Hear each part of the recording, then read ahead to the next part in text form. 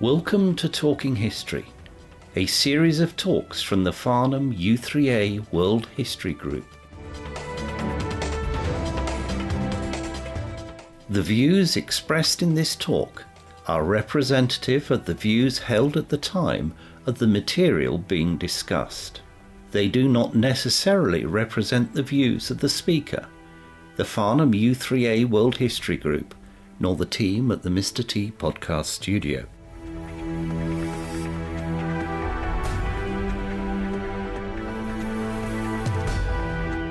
In this talk, Andrew Cole tells us about the Glorious Revolution and asks whether it really was a revolution.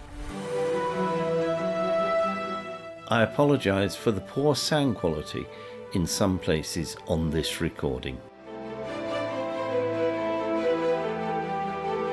We're going to be exploring the events of 1688-89, which was called the Glorious Revolution, where King James II of England was replaced on the throne by William of Orange and his wife Mary. The title Glorious Revolution, first used by an MP in a committee in Parliament in 1689, it was quickly adopted by William's supporters, and subsequently it was used by propaganda by William, and the term has stuck since. But was it actually a revolution? And that's the question we're going to be looking at today. And there's much disagreement amongst historians with different interpretations of lexicon, circumstances, and the outcomes. I need to be clear about the boundaries is how and why James II was replaced on the throne by William and Mary, the years leading up to the reasons why it happened, and the events afterwards, the outcomes. I'm primarily focused on England, but I will be covering Scotland and Ireland in terms of their impact on and the impact of the Glorious Revolution. And I'm also going to frame it around the powers in Europe, particularly France. So was it a political revolution, which is what we typically see as a revolution? Think French Revolution, for an example. A coup d'etat, an invasion and a conquering, an insignificant historical event, or what they call a modernizing revolution, which is more around things like the Industrial Revolution, the move to democracy and so on over a longer period. I'm using two packs of cards. With gambling growing, playing cards were used for publicity and propaganda purposes in the 17th century. One of the two packs focuses on James's failings. It's both sensationalist and seditious. The other focuses on William's valour, more subtle in its propaganda.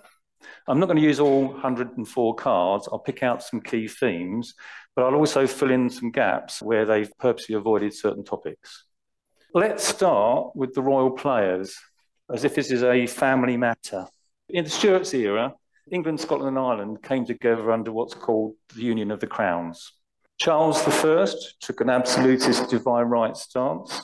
His intransigence led to a conflict with Parliament, civil war, and of course losing his head. He was survived by two sons, Charles the older and James the younger. After the 10-year Republic and England interregnum government ended in disarray, a Stuart king was reinstated, Charles II. And on Charles II's death, he had no legitimate son, so the crown passed to his brother James, who becomes James II of England. And James had two daughters, Mary and Anne, both brought up as Protestants at Charles II's insistence. They were due to inherit the crown. So quite straightforward there. However, there was a complication. It's not that simple. Though Charles II failed to have a legitimate son heir, he had many affairs and illegitimate children. The oldest son, James Scott, later called the Duke of Monmouth, becomes a contender to James for the throne. And then there is the contention. James II's first wife, Anne, dies, and he marries the Catholic Mary of Modena. They have a son who becomes James's legitimate heir, supplanting Mary and Anne.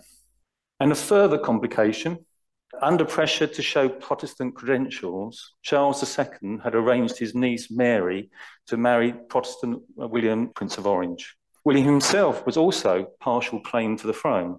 Charles I had two daughters. One, Mary Stuart, marries William of Orange Sr. Their son then marries his cousin Mary. Happy families. So we can summarise the royal picture, which is part of the rivalry in this story, is between James II and his daughter Mary with her husband William.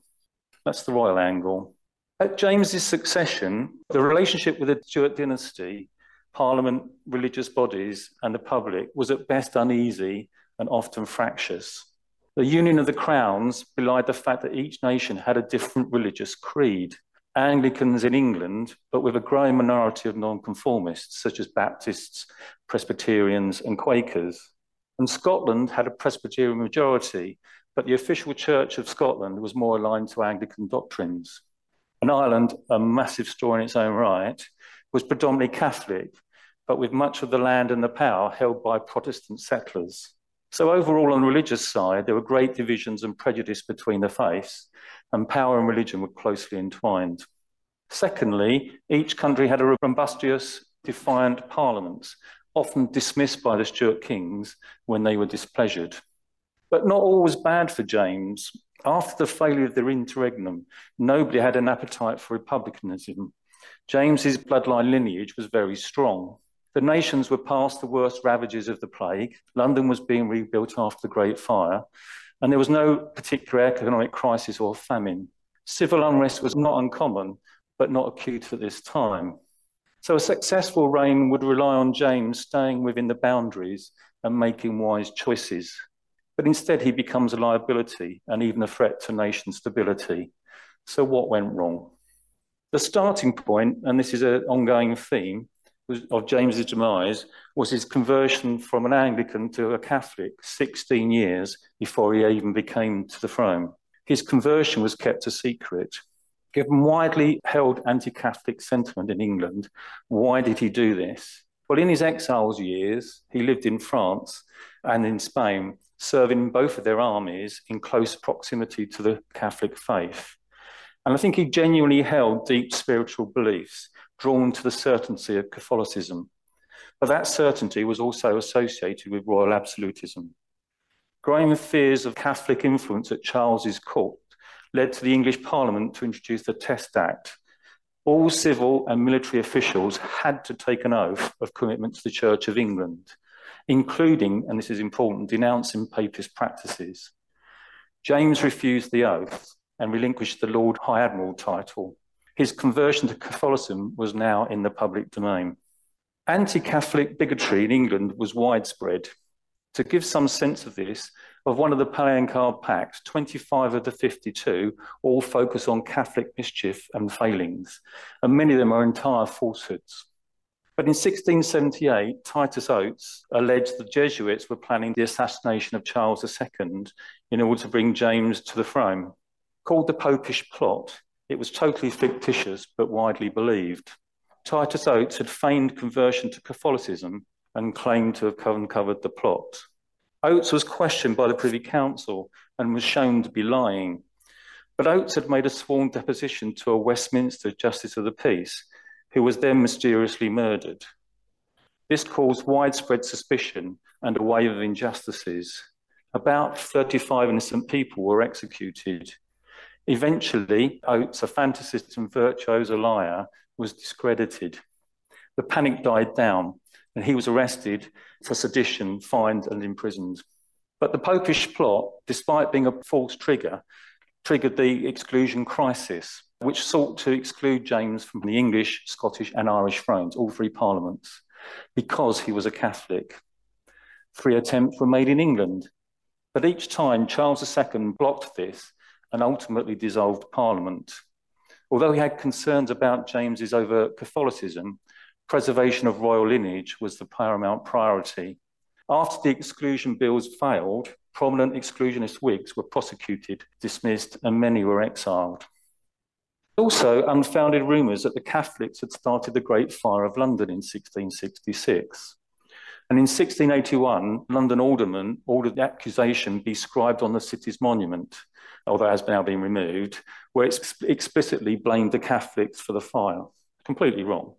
But a genuine event was the Rye House Plot of 1683, a plan by some English opposition leaders to assassinate both Charles and James. It failed. The government cracked down hard, and there were a lot of repressive measures. So you get the sense of this religious fever going along and destabilising effects. The Glorious Revolution historically been described as an English affair, but this underplays the influence of the neighbouring home nations and those on the continent. Part of the heightened fears of Catholics was France Louis XIV's revoked Edict of Nantes, unleashing a storm of persecution of Huguenots. Many fled to England, with horrifying stories of suffering at the hand of their Catholic compatriots. In the Franco-Dutch Wars of the 1670s, Louis XIV demonstrated that France was the superpower of Europe. Despite a peace treaty, Louis pushed on, occupying many territories, including the Principality of Orange, William's home ground. William sought to build an alliance against France. But French expansion also restricted severely English trade.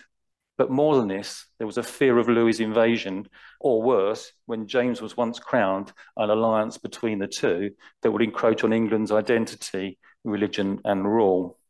There was also instability from Ireland, often represented by largely Catholic populations who had been repressed. In Scotland, religious tensions, oppressive policies, and persecution had already led to the suppression of 2 rebellions. So both nations were seen from an English point of view as vulnerable pathways for unwelcome foreigners entering England. In February 1685, aged 51, James was crowned James II of England and James VII of Scotland. It's said he received popular support, but it's hard to judge the true picture because nearly all records that still exist were official ones. But it was supported by the majority in the three parliaments, although that was conditionally tied to declarations that James made at his coronation on preserving both the church and the establishment. And these commitments were widely disseminated in publications and through to church congregations. His initial appointments aligned with his commitments. However, he started to go publicly to Mass, illegal for England's citizens. He said he was exempt, being above the executive force of the law. Prior to the coronation, the government had reports that both the Duke of Monmouth, the illegitimate son of Charles II, and the Earl of Argyll were considering a rebellion. Both had lived in exile in the Low Countries. And in early 1685, they hatched a plan. Argyll was to make a diversionary attack in Scotland, whilst Monmouth would do the main rebellion in the west of England. Argyll landed in Kintyre, and Monmouth landed in Lyme Regis a month later. Both rebellions were quickly put down by James's army. Argyll was captured, and Monmouth's rebel army was decisively defeated at Sedgemoor. Though James's local militias were insufficient, the English army, with John Churchill one of the senior figures, put down the rebellion. Argyll and his leaders were executed. 177 rebels were transported. Monmouth was beheaded, and there were fierce retributions in the West Country. 100 rebels were just summarily executed, 1,300 taken prisoner. A commission was sent to the West Country led by Lord Chief Justice, which became known as the Bloody Assizes. Most prisoners were sentenced to death. In the end, 250 were hung and quartered. Most other sentences were commuted to transportation. The scale of the punishment was reported as excessive, though this was probably anti-James propaganda. Such treatment was commensurate with the times. Now, at this point, the William of Orange supported James, welcoming his coronation pledges and rejection of any pro-French policy. He sent his own Scottish and English regiments to help put down the rebellion. We need to focus a bit more on James as a character. He had 2 objectives. First was to remove the barriers to worship and holding roles in office, particularly for Catholics. Secondly, he sought to put in place officials that were pliant to his wishes. In Scotland, Ireland, and then England, he instigated campaigns to achieve this. He gave Catholics positions of authority, promoted open Catholic worshipping, and the building of public chapels. He sanctioned books, pamphlets, and devotional manuals explaining the Catholic faith. Through each parliament, he tried to get through the legislation of liberty of conscience or the end of the penal laws. When these failed, he issued various declarations and edicts on religious tolerance. In Scotland, the Presbyterian majority and other nonconformists mainly held anti-papist views, and so this did not work. And James alienated the Scottish Parliament and had broken the alliance between state church and the king. In Ireland, he restructured the Irish army, the Privy Council, the sheriffs and judiciary. Most of the roles went to landed Old English Catholics rather than an indigenous majority. Protestants, particularly the landed interest Protestants, were alarmed. There was much legal wrangle, uprisings, and violent clashes, alongside a large economic slump. In England, James first gave army commissions to the Catholics in direct violation of the law. It alarmed the Tory-led Parliament, going back on his coronation commitments. Government officials that challenged these actions lost their jobs, and some leading army officers resigned their commissions, disaffection that came to bite later. Now, England traditionally had a small standing army, only ramping up in times of war, but James grew it to 2.5 times its normal size, arguing that the Monmouth Rebellion showed it was needed. As well as being unpopular with the public, it had high costs, needing more funding from Parliament. James had already secured a good financial deal from Parliament, was high-handed in the demands for more money. So the Commons insisted that the Catholic officers be removed and resisted giving any extra funding. James was affronted by this, and one of the MPs that spoke against him was dispatched to the Tower. When the House of Lords took the same stance on the principles of Parliament's authority and protection of the Anglican Church, James just shut down Parliament once again. The Anglican Church orchestrated a press campaign to defend the true faith, with many pulpit sermons on the errors of Catholicism. Non-conformist churches largely stayed out of the spat. James, annoyed by the church's disloyalty, ordered clergy to avoid religious controversy and focus on worship instead. But anti-Catholic preaching continued. So James ordered bishops to suspend or remove the non-compliers. But they prevaricated, so he set up a thing called the Ecclesiastical Commission, consisting of loyal bishops and senior legal officials. And it travelled the country, passing judgments and handing out punishments. Many Protestant clergy were dismissed. But James, now 53, found that using his prerogative to grant individual roles and rulings through the Ecclesiastical Commission, time-consuming and too slow for his legacy of widespread acceptance of the Catholic faith. He wanted bigger, faster changes. Strangely, he carried out a poll of many officers and institutions to identify those that supported him and who were against him. But the responses were lukewarm. The survey was a public relations disaster. So he then turned to the non-conformist church leaders for support, offering them pardons, dispensations for their free worship, although there were some boundaries to that. And he set about packing Parliament with Whigs, non-conformists, favourable to his wishes. Ultimately, neither believed him and didn't trust James enough, and they had their own issues about Catholicism. James also targeted city officials and livery companies and established a committee to regulate corporations, primarily to get obstinate officials removed. Whole corporations such as Winchester and Oxford were dissolved. Elsewhere, James advocated foreign territory acquisition with loyal, monopolistic trading companies, where much of the revenue directly flowed to the king. This frustrated many financiers and merchants who wanted to see overseas free trade expansion, so he took on the city. At this point, James had many examples of getting his way. He'd won legal cases on expanded use of royal prerogatives, the authority to set up enforcing commissions, and the right to make individual appointments, even if they broke national laws. These legal interpretations caused much angst, but James had swung the odds in his favour by rigging the courts with favoured judges. But James' victories would be Pyrrhic ones. He alienated large swathes of the establishment, but of a huge cost to his own credibility and suitability as a ruler. But it was James's later actions that are seen as a tipping point. James sought to break the Anglican power in education, Oxford, Cambridge, and the public schools. He pushed for Catholic appointments and scholarships. He failed to do this at Charterhouse School, but was successful doing impositions on most of the Oxford colleges. There was more pushback at Cambridge, for which the Vice-Chancellor then lost his job because the Ecclesiastical Commission ruled against him. But the big battle was with Magdalen College, Oxford, the richest college. On its president's death, James sought his Catholic candidate's appointment.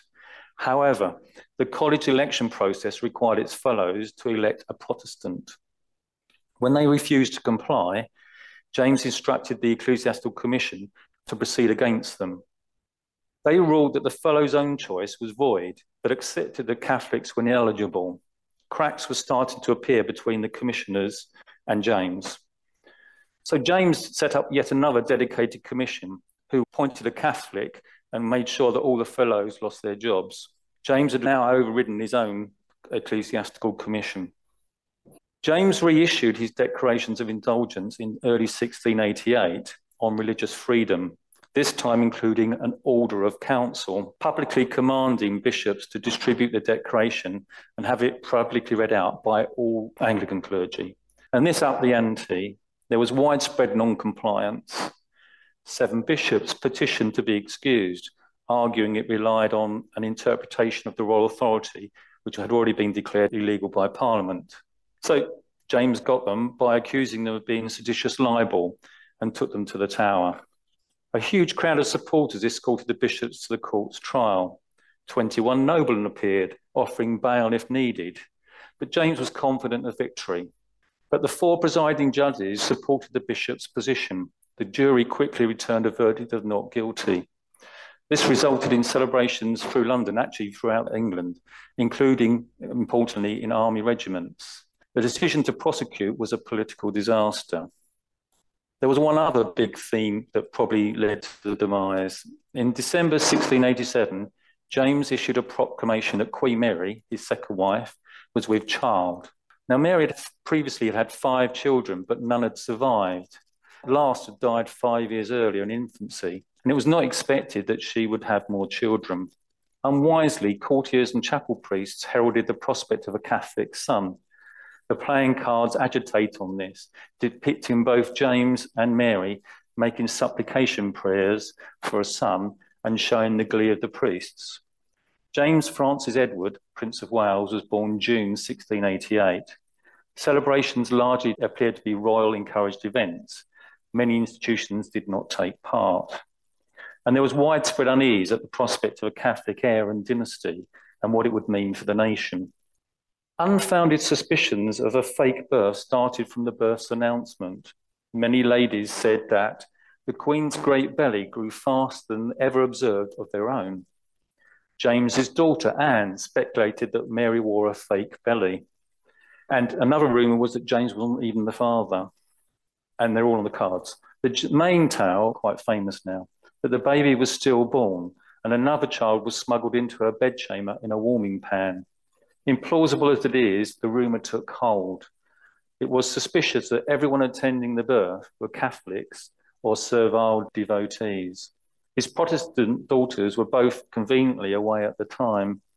James' political naivety, or worse, his conceit, meant that he failed to have unimpeachable witnesses at the birth, and he was slow responding to the speculation. Eventually he issued 70 witness-signed affidavits stating that they saw the birth. But even this got unpicked and ridiculed. An example is the King of Spades playing card.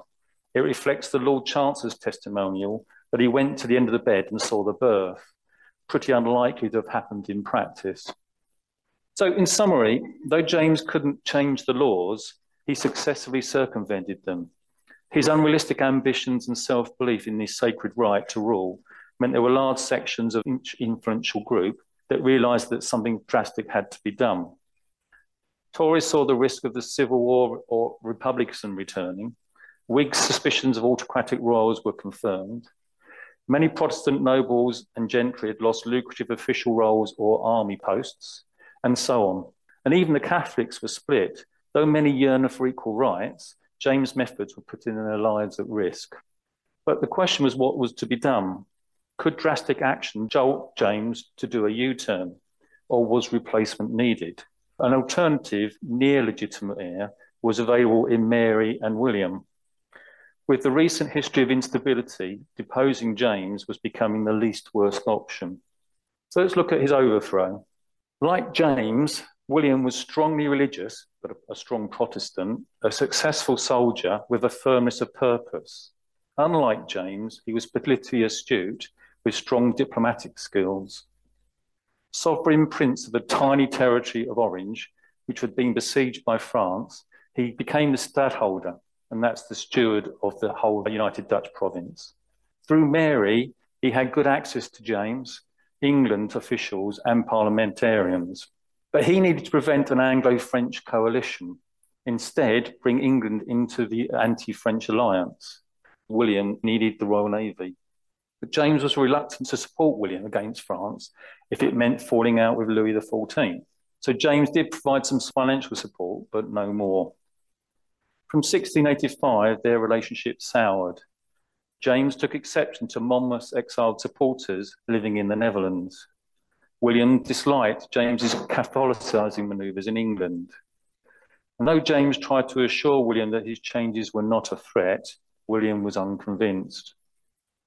William and his officials engaged English politicians, encouraged them to stand firm against James's actions. And there's quite a lot of testimonials on that.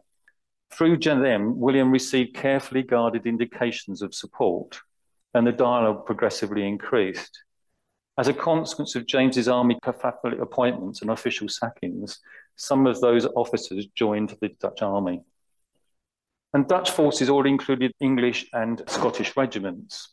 And this became a dispute between James and William, culminating with James recalling individuals, but only on a voluntary basis. William refused a wholesale return. The first clear signs that William was considering invasion was in late 1687. French armies were occupied and struggling in continental battles and unlikely to come to James's aid. And William met English naval officers regularly and received reports of unrest in the English army, slightly distorted ones, I think. But William was cautious. Moving against James was a big risk. Though suspicious of the legitimacy of James's new baby, it was insufficient to take arms. To act, he demanded a formal and direct invitation and assurances that monarchy would be retained, cautiously accepting that Parliament would have a greater role.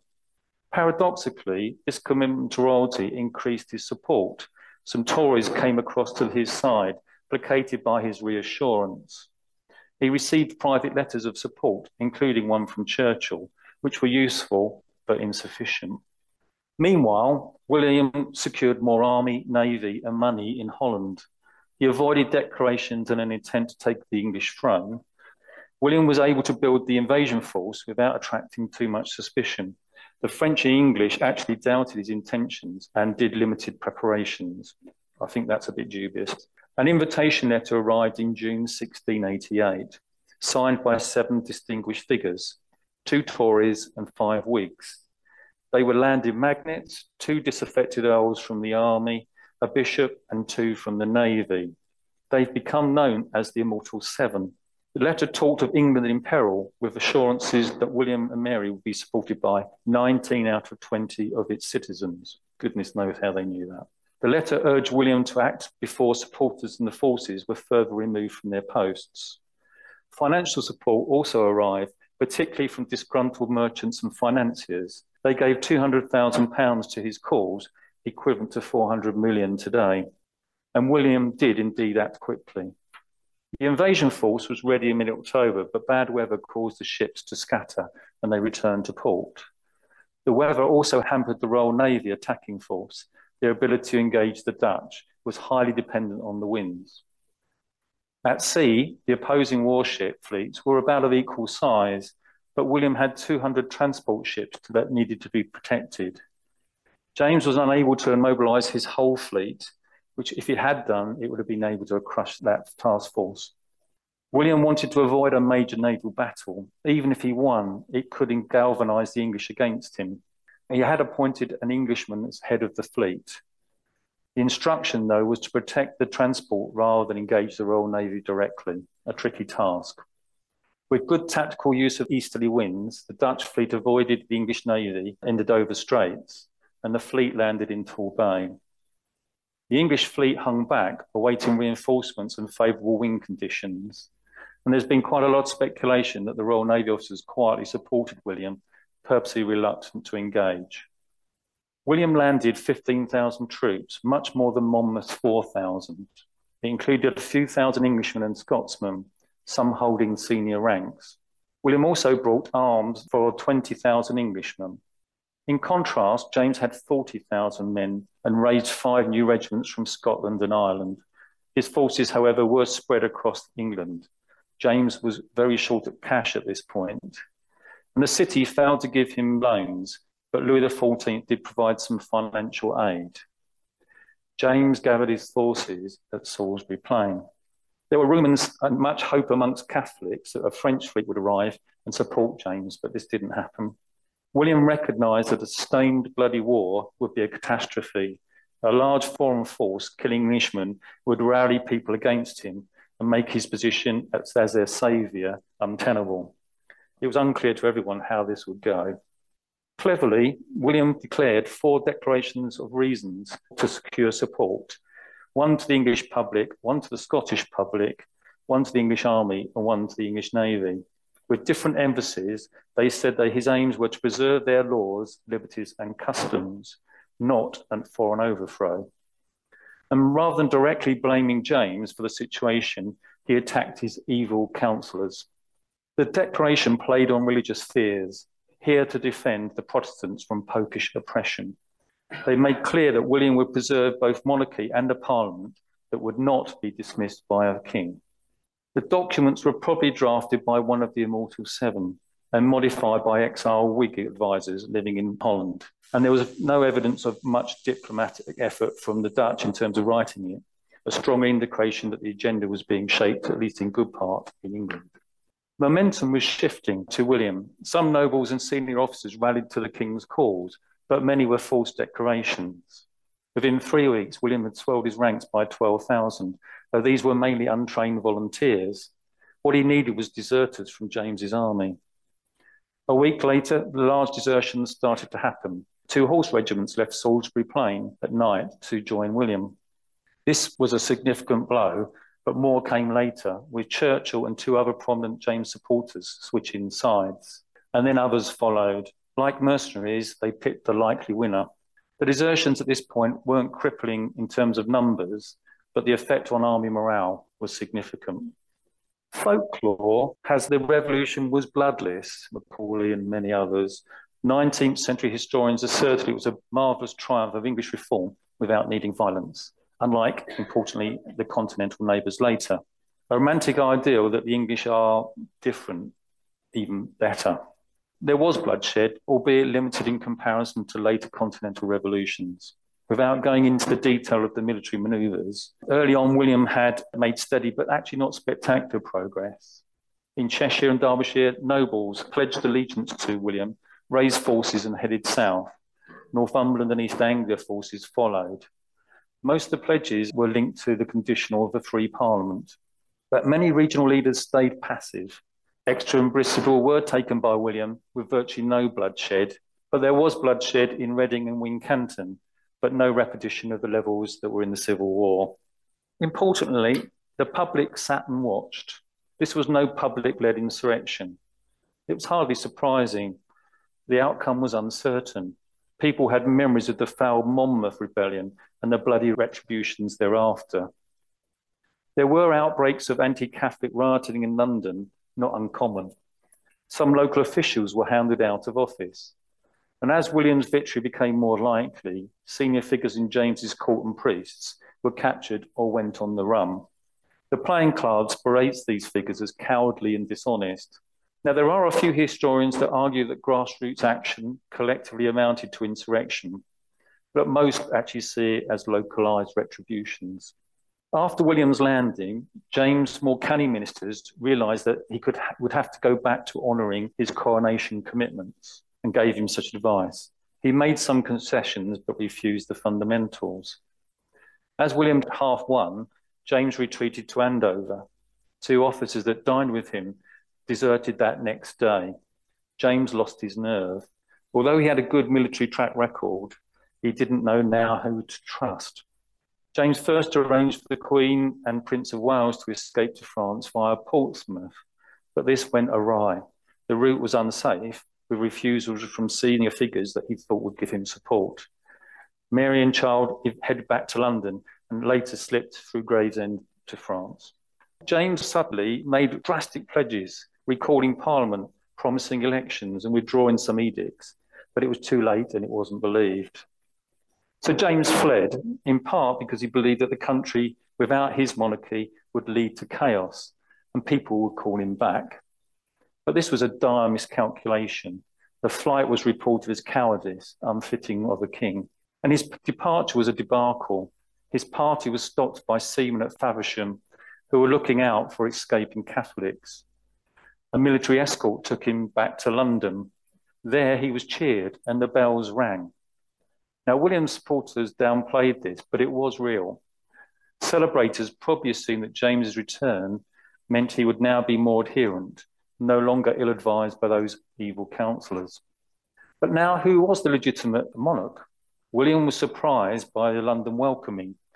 It didn't fit his intentions. So he orchestrated a message to James that he should leave the city to avoid disorder. Rochester was the agreed venue. There, the security was lax, and it was clear to James that William was either encouraging him to escape or he was going to be killed. He duly departed to France. James, out of the country, paved the way for William to enter the capital. All good celebration on these cards. He too received a rapturous reception with bells and bonfires. Us English do like pageantry. There are formal delegations from the church, the judiciary and parliament. But there was an underlying nervousness of what the transition meant for the church, state and nationhood, including those of Scotland and Ireland. Mary and William were crowned joint monarchs in Westminster Abbey in April 1689. Even then, the Archbishop of Canterbury, who typically presides over the coronation, refused to do so because he continued to support James. Did William always seek the crown with the fig leaf of his wife's lineage's credibility? It's been hotly debated. There's little evidence that he'd taken long-term plans to replace James. Politicians had envisioned initially that William's presence would force James to change his policies and become more compliant. William certainly acted quickly when he had the opportunity, when James had absconded. But William's declarations and early actions as king belie the fact of an overthrow or an oppressive intent. His priority was to secure England resources in the alliance against France. So that's the events. What were the outcomes, the consequences of this? To judge the Glorious Revolution, we need to understand what actually it meant. So who now ruled? After much political machinations and legal manoeuvrings, William and Mary were granted the throne because James's flight was deemed as abdication. He departed and broken his contract. It was official. He had not been deposed. He'd unkinged himself, was one of the phrases used. The biggest change was the shift of power from royalty to Parliament. There was some wrangling between William and Parliament and within the Parliament, as always. But the fundamentals of who made the law and drew taxes were tightened up. The royal prerogative and the ability to make appointments was curtailed. William was true to his declaration. Parliament moved from irregular sittings at the King's bequest to self-control with regular two-chamber sessions. But in the areas such as foreign policy and declarations of war, the King had the powers. Parliament's role was less clear, other than money. Though not having a large standing army was decreed, this largely became academic. England was at war for large periods for the next century. The biggest single power play was the control of money. Parliament made it, and this is an important one, that in England and later Britain, the throne would never have sufficient wealth to again threaten Parliament's supremacy. But you could look at all of this and take the view, as many historians have, that the problems hark back to Charles II's instatement. If boundaries had been clearer then, was the 1688 events even necessary? What about the implications on foreign affairs? The appointment of William effectively came with the commitment to join the Continental Alliance against powerful France. In what is now called the 9 Years' War, the military campaigns were complex, bloody and expensive, with no real winners. France's territorial ambitions were curtailed and its economy was weakened. Holland achieved firm borders but was financially exhausted. And England had depleted finances, but its naval power was proven. It had more than doubled in size in this period, becoming more important in European affairs, and it formed a platform for later to expand into worldwide trading ambitions. Now, normally included within the 9 Years' Wars is the Williamite Wars in Ireland and the Jacobite risings in Scotland, and this is quite controversial. Some historians, particularly modern ones, treat these as part of the Glorious Revolution rather than as a consequence of the wider European encounter. I think both perspectives can legitimately be argued. James II and his family were given refuge by Louis XIV, not surprisingly, giving him financial and diplomatic support. James attempted to recover his throne. He landed an army in Ireland with 6,000 French troops. James' deputy in Ireland had raised an army of about 36,000, although many were ill-trained and poorly equipped. Today is not the time for the detail of the events in Ireland, but the battles were won and lost on both sides. In the end, 15,000 English-Dutch reinforcements and a stand made by the Ulster Protestants, which they celebrate regularly, the rebellion was put down and James fled. Events in Ireland were accompanied by Jacobite risings in Scotland. They suffered heavy losses in securing victory at Kilcranny in July 1689, including the loss of their leader.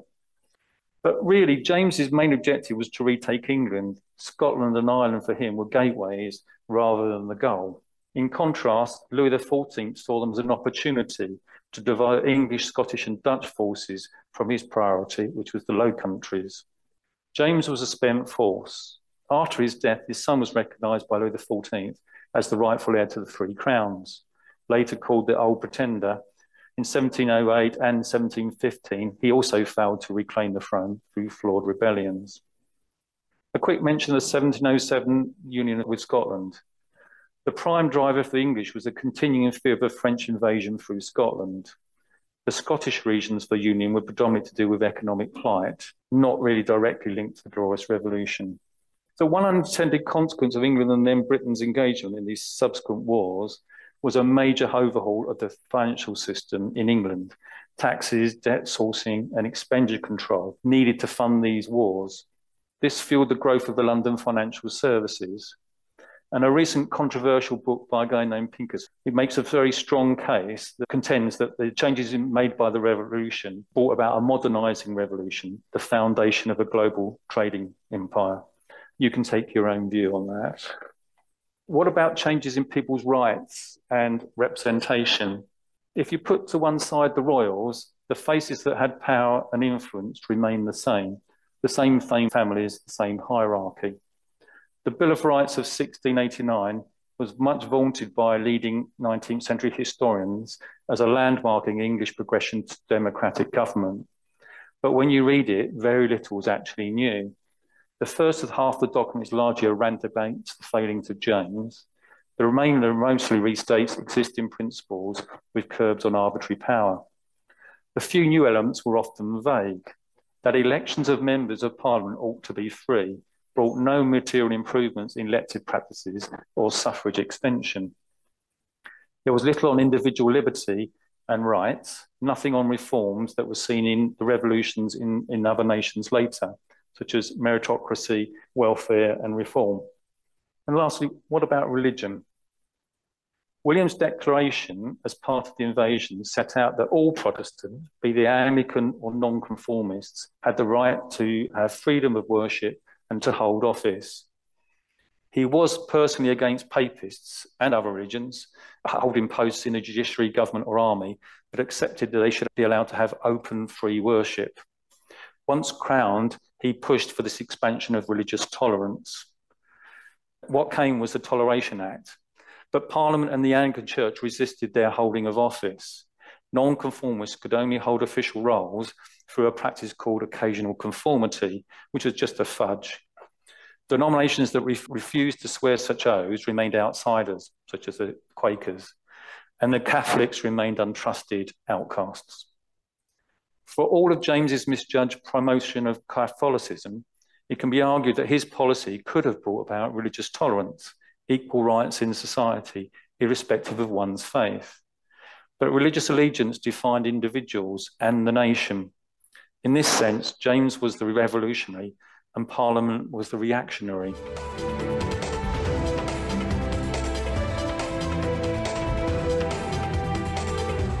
So, was it significant? I think it is significant for these four reasons. And it's one of the rare times in 1,000 years that actually somebody became king. What the kingmaker, well, the queen, was from abroad. So that's one. There was actually limited bloodshed, which compared to other revolutions is not true. Though I'm being really clear, in Scotland and Ireland, there was a lot of bloodshed. And so if you include that in the scope, as some historians do, that's a different reading. There was a power shift between Crown and Parliament that endured. It stayed, which the interregnum didn't really. And it caused our Parliament to sort itself out to have a system that continued to work. I would say that it's not insignificant. I'd also argue that it was not a foreign invasion and conquest. Though the leadership changed, it needed a foreign army landing on English shores. There's two reasons I don't think that's the case. There was just too much home involvement, in my view. William was invited by prominent English and engaged extensively with British figures in advance on the plans. A good part of the army was Englishmen and Scotsmen, and there was widespread army desertion from James to William. And I don't think they saw it as they were joining an enemy. So I think that was another reason. And actually, in the end, Mary, second in line to the throne, became queen. The other reason is there was actually minimal subsequent imposition of foreign diktats, which is typically what you get when you get an invasion. We didn't get much stripping of national assets, with the exception of one, back to the victorious nation. There wasn't really a period of tyrannical rule, which you typically get on subjugated people, and William largely abided by the Parliament's rights to have supremacy. So my argument is that it may have been a foreign invasion, but it certainly wasn't a conquest. I don't think it was a modernising revolution. Typically, under the definition, it takes many decades, and we're talking about like the Industrial Revolution, the Agricultural Revolution, the Information Revolution, which we seem to be living with. Though when I was at university, we had the Information Revolution in the late 70s. So I'm going, hang on a minute, when does it end? So my reasons for it not being a modernising revolution, it was just too quick. It only took 5 months from the point of the invasion to crowning. And it was more about preservation rather than reform. Aside from the royal power curbing, the authority remained with the same people. There was no major shift as a consequence of this on industry, agriculture, and economic change. The Bill of Rights largely reaffirmed what the English already had. And the Union of Scotland, I don't think, was caused by the Glorious Revolution. It wasn't the trigger. But it was an event in a modernising revolution. And I think that's where I would place the emphasis. There were many other things that had to happen as well in order to get democracy in place here. There is a good case to argue the events are consistent with a coup d'etat with a strange nuance. The incumbent ruler was overthrown by a relatively small group, and they were people that already had political and military power. It was very quick, which coup d'etats are. 38 days from landing to James's fleeing. Force was needed, but it actually was quite limited, again, which is a characteristic of a coup d'etat. The atypical feature is it needed a foreign force to make it happen. And actually some modern coup d'etats have that same feature. People seem to go across the border and kick people out. There was not sufficient capability to throw James out from forces within England, and Monmouth somewhat proved that. So that's my argument for it not being a modernising revolution. The tricky one, could it be upgraded from a coup d'etat to a revolution? And there is a lot of debate around this. The good news is there's lots of great stuff around on what do you define as a revolution. Of course, they don't all tie up. But these are the 6 characteristics, I think, of a revolution, having bled together the various books and stuff. You need a deep-rooted grievance from both eminent people and the public. There needs to be public insurrection as part of that overthrow, participation of those not holding authority. There is nearly all big revolutions. I mean, you can use the French Revolution as a model, but it's not the only one. Considerable violence and bloodshed. There are no real figures. It's what draws the line of what is classed that. The protagonists need to have a revolutionary zeal. They want something new, a new principle, new ideas to be put into place, and often ideas yet unproven. There's a fantastic book by a guy named Princeton, I think it was in the 1938 he wrote it, which actually looked at revolutions and looked at the characteristics of the life cycle. You know, this happens and this happens and this happens and so on. It's a really good book. So the question is, does this revolution follow that pattern? And the last one is it leads to the outcomes are new forms of policy or new forms of machinery of government. Those are the 6 traits that come again and again in these books of defining a revolution. So this is my scoring of those as to, in this case, the Glorious Revolution. Definitely the top one, everyone was fed up with James and would prefer him not to be there. I think he's a sort of oversimplistic answer. So I think that one's a tick. There wasn't much public insurrection. They sat on their hands. There wasn't that much bloodshed, if you exclude Ireland and Scotland. There wasn't revolutionary zeal. Again, there's quite a few books, or 2 or 3 historians, that argue that James was the revolutionary in this, that everyone else was reactionary. It definitely does not follow the life cycle of other revolutions. It doesn't have that pattern at all. It did lead to radical reform in the sense of parliament, but beyond that, the machinery of government and the policies were largely the same. Therefore, I think it's a bit bold to call it a political revolution if you use this criteria. So what was it then, when we look back in summary? Its closest fit to a coup d'etat. A more accurate would be England's glorious anti-revolution. It was trying to preserve something rather than have something new. But that was not a propaganda title that you could easily publish. It was an event in a modernising revolution, and it did help towards democracy, but there were too many other things that needed to happen later to really move to that. Overall, it was preservation of something that had been intended but was unfinished business. And this is where I'm going back to the restoration with Charles II. If only the Parliament had stood firm, and the Tories, particularly at that point in time, gave a lot of free range to Charles II, and it gradually got worse and worse, and James II exploited it even further. If that had not happened, the Parliament had stood firm, then actually none of this might have been needed at all. The title doesn't really matter. It's a slogan. I'm going to use that horrible word Brexit. They get their own language. Once you use that word, it gets a life of its own. There's an emotion attached to it, and the public will get behind it or not.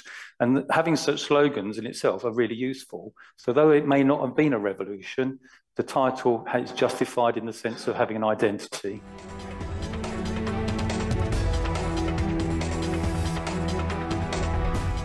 This podcast has been produced by the Mr. T Podcast Studio in association with the Farnham U3A World History Group.